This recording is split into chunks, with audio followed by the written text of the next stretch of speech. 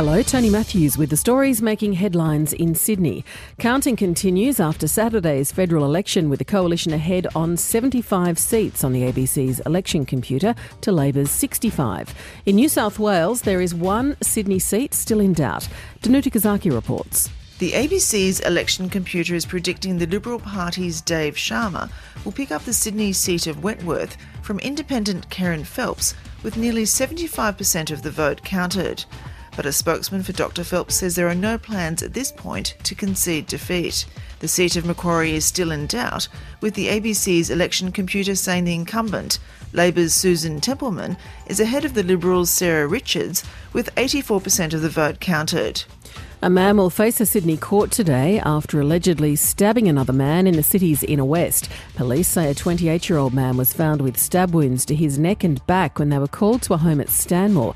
He's in a stable condition in hospital. A 24-year-old man was arrested at the scene and refused bail. And Sydney FC is celebrating its fourth title in soccer's A-League. The Sky Blues defeated the Premier's Perth Glory in a penalty shootout in last night's grand final after the two sides had failed to score through 120 minutes. For more details on those stories, go to ABC News Online.